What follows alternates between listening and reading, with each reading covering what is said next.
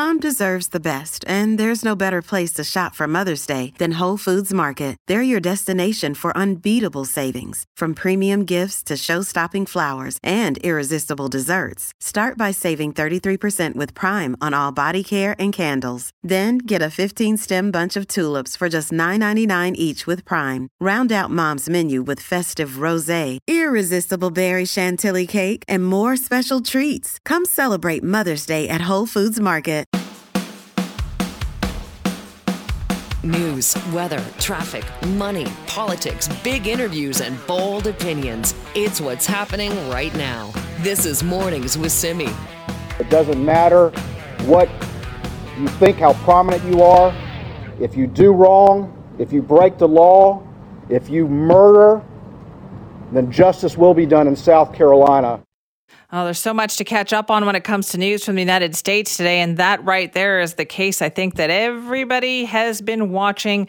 And it took fewer than 3 hours of deliberation yesterday before a jury found Alex Murdaugh to be guilty in the murders of his wife and son. And that's just one of the items on the list that we are going to be talking with Reggie Cecchini about today, our Washington correspondent, stopping by on a Friday so we can catch up on the news of the week. Good morning, Reggie. Good morning. Okay, this case was really something. Like, I was also following along on this, and boy, oh boy, what a case. Yeah, you and tens and tens and tens and tens of millions of others. And what's remarkable about this is that the jury went into deliberations on Thursday afternoon, and by late Thursday afternoon, just into Thursday evening, local time on the East Coast, they had already come back with a verdict. This was less than 3 hours of deliberation, and from the experts, from the lawyers who have been talking, it really was Murdaugh himself going on the stand testifying that may have driven this home for the jury. Ooh, boy. And there was a juror that was dismissed yesterday or the other day, too, wasn't there?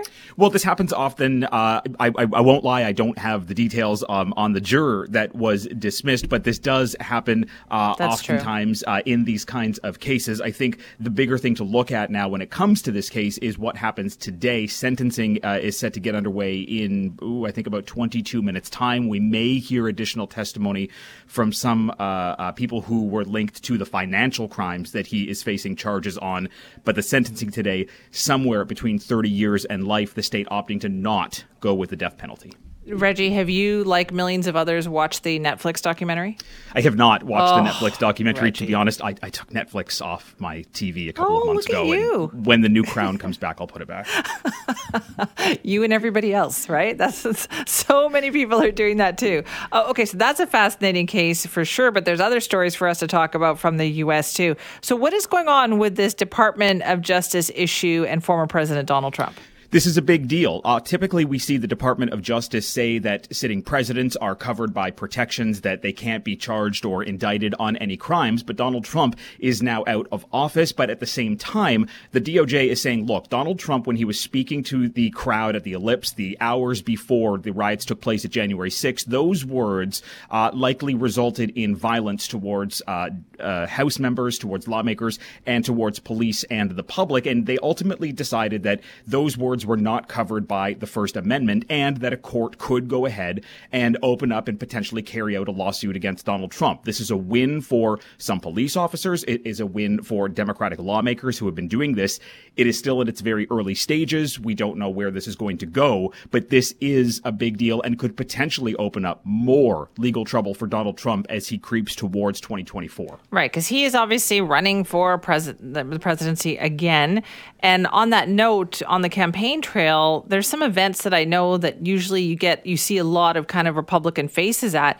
And so there's this big one that's happening that why aren't people going to it this time around? Because this used to be a big one back in the day. It was a big one up until last year. This is the CPAC event that happens just south of D.C. in Maryland. And this is kind of the stage for big name Republicans to come have conversations with a big Republican base about issues that they want to see carried forward. The issue is the founder of CPAC, Matt Schlapp, has been charged with sexual assault of a former Republican staffer. And that is keeping some big names out of here, like Ron DeSantis, like Mike Pompeo, who is speaking, though, Nikki Haley, who is a person in this race, and their keynote speaker is still Donald Trump, who is going to address the crowd on Saturday. So some Republicans are staying away. Others are still full throttle. especially those are the ones that are really kind of tied to and still following around the former president. And how is that campaign going? Because I know it seems to be focused right now on what appears to be the two frontrunners, right? Ron DeSantis and Donald Trump.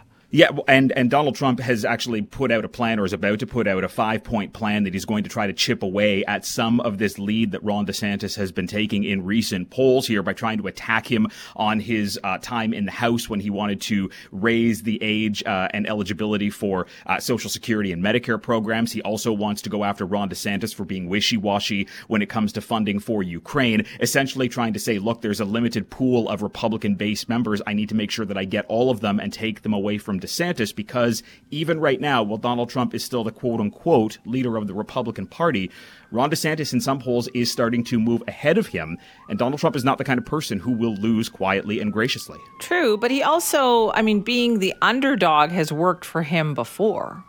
Yes, being the underdog has worked. Being the underdog has worked for both of these candidates That's before. And really, Ron DeSantis is going to say, look at me, I'm a kind of hot commodity in the party. You can't live without me. Donald Trump is going to say this party was nothing until I came in and now can't go forward without me. This is going to be a no-knife fight for the next year and a half. Okay, and on that other side, too, everyone's favorite congressperson that they love to talk about, George Santos. What's going up there? He is now formally facing an ethics investigation for issues having to do with campaign finance laws, for issues having to do with the lies that he told repeatedly throughout his campaign. He is facing calls from within his own electorate to resign along with his own party. And now that the ethics committee is formally looking into this, it could give more resolve to Republicans who have been fearful of what they want to do with him. Whether or not it ultimately results in him either, not being seated elsewhere or being formally removed from his seat, that's something that this committee is going to have to deal with. But again, it shows that there can be a congressperson or at least a lawmaker that is able to bring in independents, Democrats, and Republicans to agree on one thing. Well, what's interesting also about his case, because of the exaggerations on his resume and things, I have found that I've been reading more stories where they've been digging into the backgrounds of other congresspeople or politicians, saying, well, people make a lot of claims on their resumes. It doesn't mean they shouldn't get checked out, right, if they run for office? Yeah, and look, the issues, what that comes down to is the issues having to do with George Santos. A lot of this was covered by some of the media, some of the smaller media in New York, but the bigger media wasn't picking it up. And this kind of came back to, well, this is the media's fault for not doing a deep dive in it, which then led to a big fight about, well, the media is starting to make too many cuts. And because of that, they're not able to do as much investigative work as they once used to. But you're right, this does happen in every election. Some will blame it on the media. Others are blaming it on the lawmakers themselves. But at the end of the day, it is the electorate that gets the information that they think they need to put this person in office. An ethics committee investigation and its results could give people more clarity when they're actually going into a voting booth. Okay, and what is the deal with Republicans being focused on Canada right now? Republicans are focused on Canada, number one, because it is a way to kind of go after the Biden administration for what they see are failed border policies, but also it's a way for them to bring focus back to the southern border. Earlier this week, I was at a news conference where a series of kind of fringe right Republicans were saying the Canadian border is this national security issue for the United States because so much of it is just unprotected and unpatrolled. The real problem that they have is northern border patrollers are being taken down to the southern border, trying to use that as an excuse to say the administration is failing on immigration, at the same time saying this is a Canadian fault because Ottawa has what they believe to be lax visa policies for certain people trying to enter the U.S. Ultimately, what they want to see is more beefed up patrol, more beefed up security at the border. None of them talked about how this could be accomplished on a bipartisan basis. It was simply the fault of everyone else. Okay, and on a final note, Reggie, I got to ask you about this because I was confused about where this was coming from, but all of this COVID-19 stuff and the FBI director saying that, okay, now we think it came from the lab, like what is going on with this? So look, there are more than a dozen U.S. agencies that are looking into the origins of COVID-19. The Department of Energy came out in recent days and said that they have low confidence that it came from a Wuhan lab. The FBI came out publicly in an interview with Fox to say that they have moderate confidence that it came from a lab, but it's only 2 of about 17 that are making that conclusion. Ultimately, Republicans are saying, look, we were right from the beginning. Democrats, Dr. Fauci, so-and-so, they were wrong. The problem is how this is being viewed. Some Republicans were saying it started in a lab as some kind of bio warfare program. Others are now saying, look, this may have been an accidental slip from within a lab. There's far more work that needs to be done. China is saying that this is wrong. The U.S. government is continuing its investigation. But what it's doing is creating more and more confusion for the public. The president's actually putting $1 billion or asking for $1 billion to cut back on the misinformation that was created during COVID, and at the same time try to get some answers. Right. Okay. And on the final note then, speaking of the president, when is he going to declare for 2024? Because I understand the First Lady went to Africa for a trip and all anybody talked about were her comments on her husband running again. It's going to be his decision. She doesn't see it not happening, that it's going to happen soon. We thought it was going to happen in March. We know that the president is headed to Canada sometime in the next couple of weeks. We're trying to hammer that down. Is it going to happen before that? We don't know. We've also heard that it could happen sometime maybe at the end of the month, into April, possibly into May. He hasn't said a full out no yet. The problem is he hasn't said a full out yes yet. And because of that, Democrats are trying to figure out, well, what do we do? We are starting to run out of time. It's the president's cards that he's holding. The ball is in his court. Everybody in the United States, Canada, the world, just sitting and waiting. No kidding. All right, Reggie, thank you. Thank you. This episode is brought to you by La Quinta by Wyndham. Your work can take you all over the place, like Texas. You've never been, but it's going to be great because you're staying at La Quinta by Wyndham. Their free Bright Side breakfast will give you energy for the day ahead. And after, you can unwind using their free high-speed Wi-Fi. Tonight, La Quinta. Tomorrow, you shine. Book your stay today at LQ.com. At Evernorth Health Services, we believe costs shouldn't get in the way of life-changing care. And we're doing everything in our power to make it possible. Behavioral health solutions that also keep your projections at their best? It's possible. Pharmacy benefits that benefit your bottom line? It's possible. Complex specialty care that cares about your ROI? It's possible. Because we're already doing it. All while saving businesses billions. That's Wonder made possible. Learn more at evernorth.com/wonder. This is Mornings with Simi. How many drinks do you have in a week? Would you say it's more or less maybe than what you were having a few years ago? I mean, during the pandemic, it sure seemed like alcohol consumption went way up. But what about now? According to StatsCan, alcohol sales by volume saw their biggest drop in years last year. People are spending more money on alcohol, but, the theory there is that the alcohol is actually more expensive, but people are actually buying less of it. And there's also a definite shift in what people are drinking too. So let's break down some of our drinking habits and what may be leading to this. Well, joining us now is Ann Dowsett-Johnson, who's a psychotherapist and the author of Drink. Ann, thank you very much for being with us. Good morning. Now tell me a bit about Drink.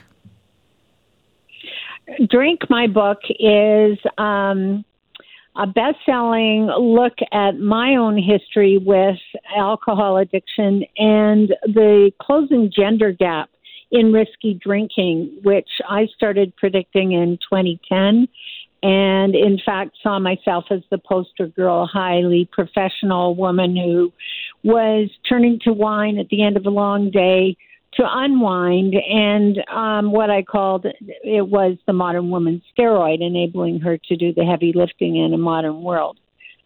And so that's definitely something we are seeing more of, isn't it? So the idea that women and even younger women are drinking more. Yeah, the women's drinking has gone through the roof, and especially during the pandemic, it was an epidemic. It was extraordinary. It's been on the rise for years, and we saw it just really, really explode. And what's disturbing is, I'll give you an example, is that women's presentations at emergency rooms in North America outpaced men, which has never been seen before, alcohol-related. So women getting into more trouble, women, we saw the targeting of the alcohol industry, what I call the pinking of the industry, aimed at women, and was an experiment that paid off. Things like mummy juice and, those berry-flavored vodkas that are not manly drinks. Right. Okay. So what do you think happened during the pandemic then, Anne? Do you think people just realized that they were drinking more than they wanted to? Well, I think actually it's more complicated than that. I think that that what we saw was a real shift in behavior. So interestingly, we saw ciders and coolers go up. Those tend to be teen drinks and drinks that are entrance level drinks or the lighter drinks. And of course, there's novelty to ciders. We saw beer sales in an all-time low and wine go down. So I think what happened was there were no weddings, more or less. No gatherings. People weren't going to restaurants. We didn't see the overall sales that we would have seen. And people shifted their behavior, and you've got to talk about cannabis. Cannabis, marijuana, in terms of the younger population, is a big deal and a big alternative. Okay, so you're seeing perhaps people are choosing cannabis over alcohol? In part. I think I've been listening to some experts on this in preparation for this morning, and I think that the other thing that is happening is, yes, you have people, for instance, dry January became a big thing this year that you hadn't really seen before, dry February included. But I don't think we are sobering up as a nation. 80% of Canadians 15 and over drink, which is a way higher proportion in the United States. We are enthusiastic consumers of alcohol. This is a very interesting statistic, but I think it's a shifting in what people are turning to. I don't think we can take it as seriously as some might think. Okay, what about the health concerns here? I feel like in the last year or two, we've talked more about the health concerns involving alcohol. Yeah, that's a big deal. So the new low-risk drinking guidelines came out for the first time since 2011. They came out in January, and they were big news. They came out and really startled a lot of the Canadian population because the advice is no more than 2 measured drinks a week. That would be 2 5-ounces glasses of wine, which is very, very little. Had basically the overall message of, Canada was going to become the place where fun had gone to die. And the notion is that there's a huge connection with cancer. There's a huge connection with heart disease. There's obviously a connection with violence. There's a connection that science has known for a long time, and finally the guidelines caught up with it. Most Canadians are not happy with this news, and you can see why. Yeah, because it means that anything that they're drinking essentially at this point is going to be too much. Will it be, I'm thinking though, Anne, it will be like a few years before we see the true impact of that, right? Like people, I feel like they have to think about that for a while before it impacts their habits. Absolutely. I think that is, I think I did over 90 interviews on this and said the population isn't going to love this. It's interesting. You can't really make a parallel totally with tobacco, but it was 35 years between the science coming out about tobacco and the population changing, as in no more tobacco on airplanes, no more tobacco in offices and restaurants. So we are going to see a gap, I think, between the catch-up, but I think it's fascinating that we now accept breast cancer. For instance, 15% of cases are related to alcohol consumption. More women understand that or appreciate that than they did when my book came out, which was only 5% of Canadian women knowing that. So I think that there is a general understanding that this is a behavior that comes with some risk. And we didn't think that before. We thought it was just, it is hands down our favorite drug in Canada, hands down the thing that takes, a bigger toll than, for instance, illicit drugs in Canada. And most people wouldn't guess that. So there's something worth talking about here. Alcohol is not a free ride. All right, Anne, thank you so much for your time today. Thanks a lot. That's Bye-bye. Ann Dowsett Johnson, who's a psychotherapist and the author of a book called Drink, which takes a look at her sobriety and sort of the society and our love affair with alcohol, but taking a look at Canadian statistics. It's so fascinating. So last year, we actually sold more money's worth of alcohol. That went up, but we actually consumed less of it. Stores sold less of it, but they were still making lots of money. And they were saying that's probably because of inflation, because alcohol prices actually went up. Wine sales fell by volume, 4% actually. It's about 2.5 glasses a week. That's the largest drop in the volume of wine since they started tracking alcohol sales back in 1949. Beer overall went down by 2.8%, but it is still the most popular alcoholic beverage in Canada by market share. So the craft industry, though, is also taking a bigger and bigger chunk out of the mass market beer sales. Craft beer is clearly on the rise. Sales by dollar value doubled in the years leading up to the pandemic there. Also really popular, ciders. Ciders and coolers are making up the market share that beer has kind of lost. Volume on that went up by 11.9% in the last couple of years there. So certain things are still quite popular, but overall alcohol consumption is down. Now, do you think you're drinking less than you were a couple of years ago? And what are the reasons for that? Let me know. Simi at cknw.com. This is Mornings with Simi. We are heartbroken about the accident that happened yesterday near Invermere, BC. It is impossible to put into words the sorrow that we feel and the sadness that is shared by our guests, their families, and all of our staff. That's Tom Brinckroff, who's the president of RK Heliski, talking about the horrible situation that happened earlier this week. And it has been a deadly avalanche season in our province.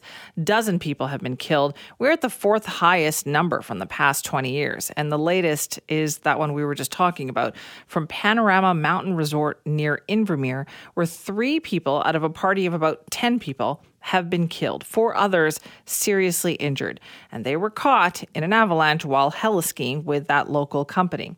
So we wanted to talk more about the conditions out there. I mean, is this a safety issue, an education issue? Do we need to do something differently to keep people safe? Well, Jimmy Tart is with us now, owner of Mountain West Avalanche Consulting and an avalanche forecaster for Majestic Heliski. Jimmy, thanks for being here. Thank you for having me. What kind of conditions are you seeing out there in the backcountry, Jimmy? Well, you know, where I am in Alaska is definitely a long ways away from, British Columbia, where these guys were in Invermere. But so completely different snowpack, so kind of hard to correlate anything between the two. Right. So what conditions would cause you to maybe think twice about going out there? Well, there's a big range of dangerous conditions that can exist in backcountry snowpacks. And, we can go out and safely operate in a lot of different conditions. It's got to be pretty bad for us to be not willing to go outside. The only thing we can really control is the terrain that we move around in. And by controlling the terrain, I can ski, the heli-ski operations can operate in almost any conditions. Okay, so when you see the discussion that's happening here about, well, we need to do something, we need to kind of close down the backcountry, what's your reaction to that? I'd say that's a terrible idea. There's really the backcountry skiing, professional backcountry skiing community, be it human powered, mechanized in Canada, across the board operates at a really high level. There's a long history of the federal government being involved in this and making sure that they operate at very high standards. The reality is, it's dangerous. It is. But, these operations, just like we do, have been operating in much more dangerous conditions for many years, but you never hear about it because an accident didn't happen then. So, to even kind of think about closing off the backcountry would not only rob the livelihoods for, a lot of employees and business owners, but it would also keep a lot of the public from being able to recreate in the mountains. So you don't think it's a good idea? But how do you get the message through to people, though, Jimmy, that they need to be more careful out there too? Well, Avalanche Canada is getting the message through. This is the thing. It's kind of difficult to understand unless you recreate in the backcountry in the winter.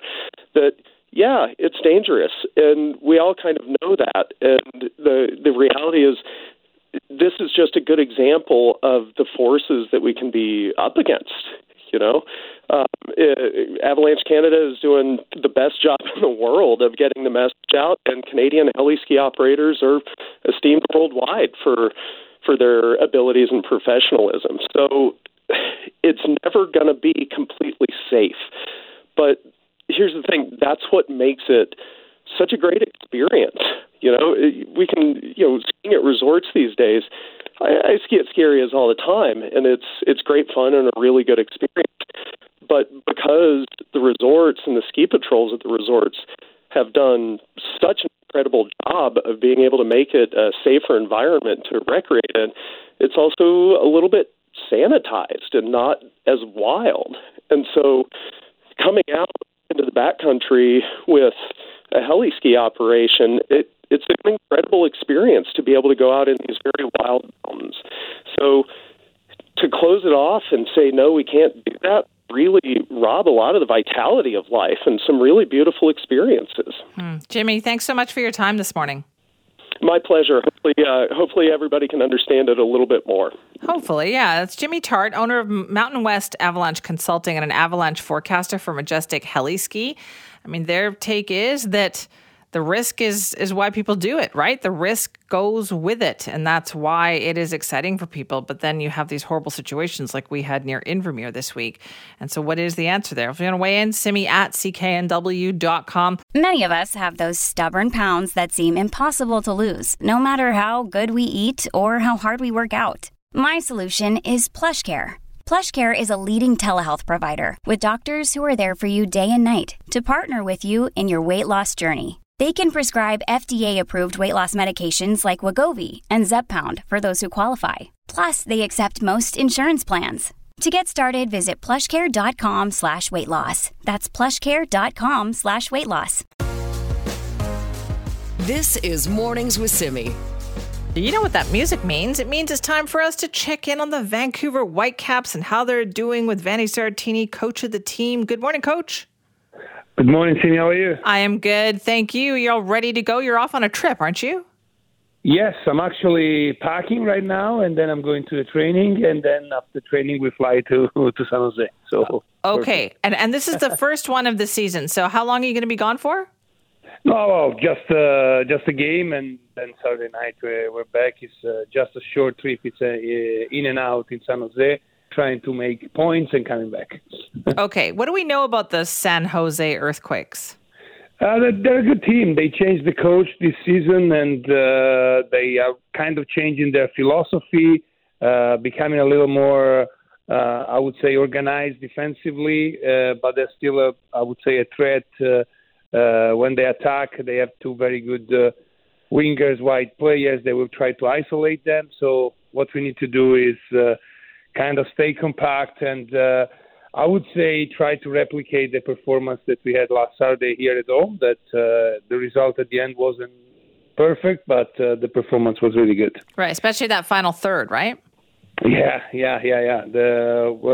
We've been very good last week. We created a lot of chances. We had a lot of shots, but at the end, you don't win if you make double the shots of the other team. You need to score the shots. So let's try to do it this time. Right. So what didn't work, do you think, last time? You said the effort was there, right? And that we know the team wanted to kind of hit the ground running here. So what didn't go right? Well, it was really those kind of games normally happen once a year in every team. Like you dominate the game, you really are better than the opposition team. You have more chances than them to score goals, a lot more than them. But their goalkeeper as their night of the season, we are not very I would say cold and maybe focused in the box, and I hate to say luck, but also we were also unlucky too. Luck always works. In sports, like so much of it is luck, right? Yeah. Well, sometimes you need also that the things are going in your direction. Well, sure. You need to be good. You need to be good, but sometimes it helps that you're not hitting the crossbar. You're actually putting it in the net. Yeah. That's pretty much that's it. Yeah. Now, I know you've got a very busy March ahead, right? Is this a good thing for the team? Yes, it is. It is. It is also because so next Wednesday we'll play at BC Place our debut in the Champions League, and it's very nice to play in this competition because we played in that competition because we won the Canadian Championship last year. So we actually earned our right to play there, and so we're gonna play some games in midweek. Wednesday it's home, but then the following Wednesday we'll have to travel to Honduras to play. So it's gonna be kind of a busy month, but it's good like this because especially at the beginning we want to rotate every player to see who is the best starting 11, so I will have the chance to see everyone. And does it keep up the intensity too for players? Like when you've got a CONCACAF game on the Wednesday and then you're playing again on the weekend, like I feel like the players stay in it. Yeah, for sure. And then whatever is the result, even if we win or if we lose, there's no time either to celebrate too much or maybe complain too much. So we need immediately to focus to the next game, and that I would say that helps to go 100% the next game. Last year, actually, when we had this stretch on busy month with a lot of midweek game, where our best stretch, probably it's easier for the player to get concentrated, and they have less time to make mistakes, maybe. We like that. We like that a lot. All right, well, Coach, listen, best of luck this weekend. Okay, fantastic. We'll talk to you next week. That is Vanni Sartini, head coach of the Vancouver Whitecaps. I love that, right? Keeping the players so busy, they have less time to think about their mistakes and just go out there and do it. So they're heading off to California for one game. They're going to be playing the San Jose Earthquakes. Now, the Quakes have also just come off a 2-1 road loss to Atlanta.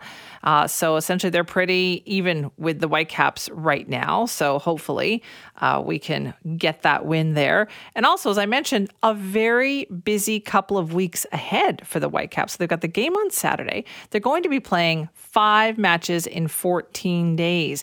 So Wednesday, which is the game that Coach was just talking about there, that's on March the 8th, the Whitecaps will begin their 2023 CONCACAF Champions League campaign. They'll start that at BC Place.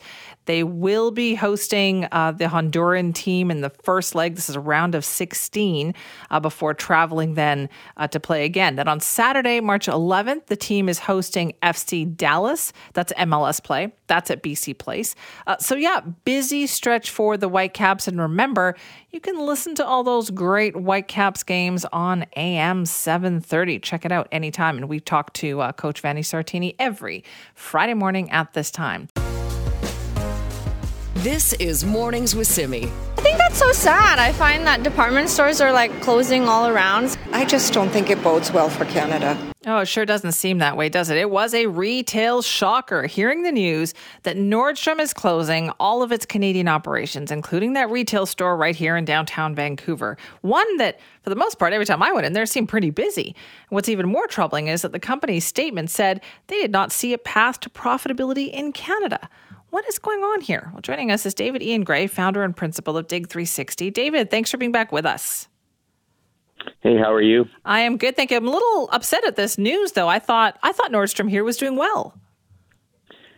I'm going to be honest, I was upset as well. I'm industry watcher, but I'm also occasionally I do shop myself, and I was a fan of Nordstrom. It was struggling. It was probably on its ascendancy around 2017 to 2019 in that range. You know, settling in takes a little time to ramp up in a new market. But the pandemic just did so much damage to all fashion businesses, and just by the scale of what they have to sell that's fashion. So do you think that's what it was here? Hard. That this was a result of the pandemic? I think there's a number of factors that came into play. I think the pandemic and then fashion choice changed coming out of the pandemic, and we're in a recession now. We just are not seeing the demand. Let's start with work from home and hybrid work, right? Like the demand for the kind of clothing Nordstrom sells, it's not athleisure primary. So, there's some challenges there. I would argue that if we looked at all their stores across the United States, certainly Vancouver would be in the better performing. I would think probably Yorkdale and Toronto would be up there. But I think it's rather easy for an offshore retail chain to call we'll call it overseas or cross-border market than it is to focus on their domestic market. We just see it time and time again. I know, but why not then say, okay, well, we've got these two well-performing stores. We'll just keep those two. That's what I would have liked to have seen. This seems like such a sudden all-or-nothing move. I don't know, because of the nature of how they report their figures. It's going to be fascinating if they do their filing through bankruptcy protection, because they're going to have to share a lot of data. Right. But there could be a critical mass that they need in Canada to warrant a lot of the cross-border shipments and things like that. I don't know. I would have thought that would make sense. Having one, by comparison, Chicago's around the same size as a major market to Toronto, and Chicago's got one Nordstrom. Toronto has 3. New York has one main flagship, and then another little network of what's called local shops that are small format Nordstroms.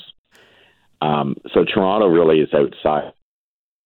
So I would agree with you in principle, but we don't really know what went on there. I will say there's another variable that may or may not have come into play or pushed it over the edge. There's an activist American investor named Ryan Cohen. He got involved with GameStop and jumping that chart all over in 2020, and he was involved in the sort of, call it shenanigans with Bed Bath and Beyond of late, and he's been gobbling up Nordstrom shares and stated he's seeking a board seat. And it's a very proud family business about the Nordstroms, and I don't know if that timed into this or factored in. Like they might be retrenching is what you're thinking? Is that they might be thinking we've got to protect our defenses? We have to do whatever it takes. Instead of looking to the future, really do whatever it takes to protect our. Yeah. I guess speculating. Yeah, David, I guess what I also wonder too is, like, we were talking about how well established Nordstrom was here in Vancouver. It's really hard to win hearts and minds of people, particularly shoppers, but it feels like they had done that, hadn't they? Yeah, I mean, you're going to see in comments online, a lot of people were turned off by the Nordstrom prices, but they were never the target. You know, Nordstrom is not, at the discount end of the spectrum, but the people who like fashion were willing to pay a little more, not necessarily the high end, just, a little more upmarket and aspired that way, really found Nordstrom to be a breath of fresh air.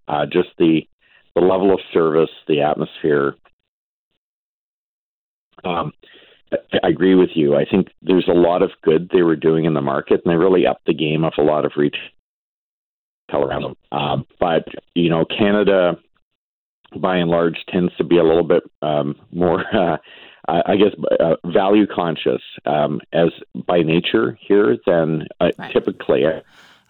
But David, do you think maybe can we reserve judgment then on what this means for the Canadian retail landscape or why it happened? Like, it's not about Canada not being able to sustain this. Like, maybe there's more going on, as you pointed out.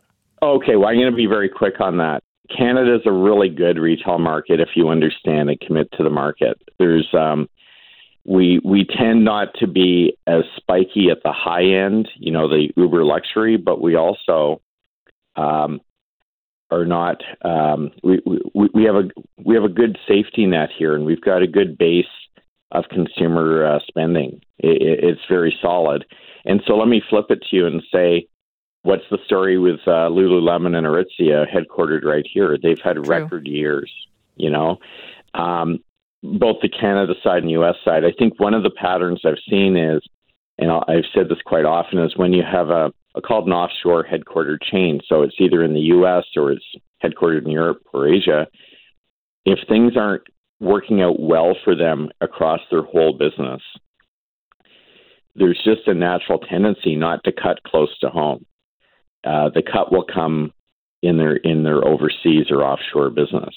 Toys R Us, which I was never, I don't think they did a stellar job, but the Canadian arm of Toys R Us actually did. They were profitable.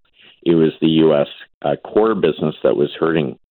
But, they're trying, it's natural tendency. If it was headquartered in Canada, we'd probably do the same thing. We'd look to protect our domestic market.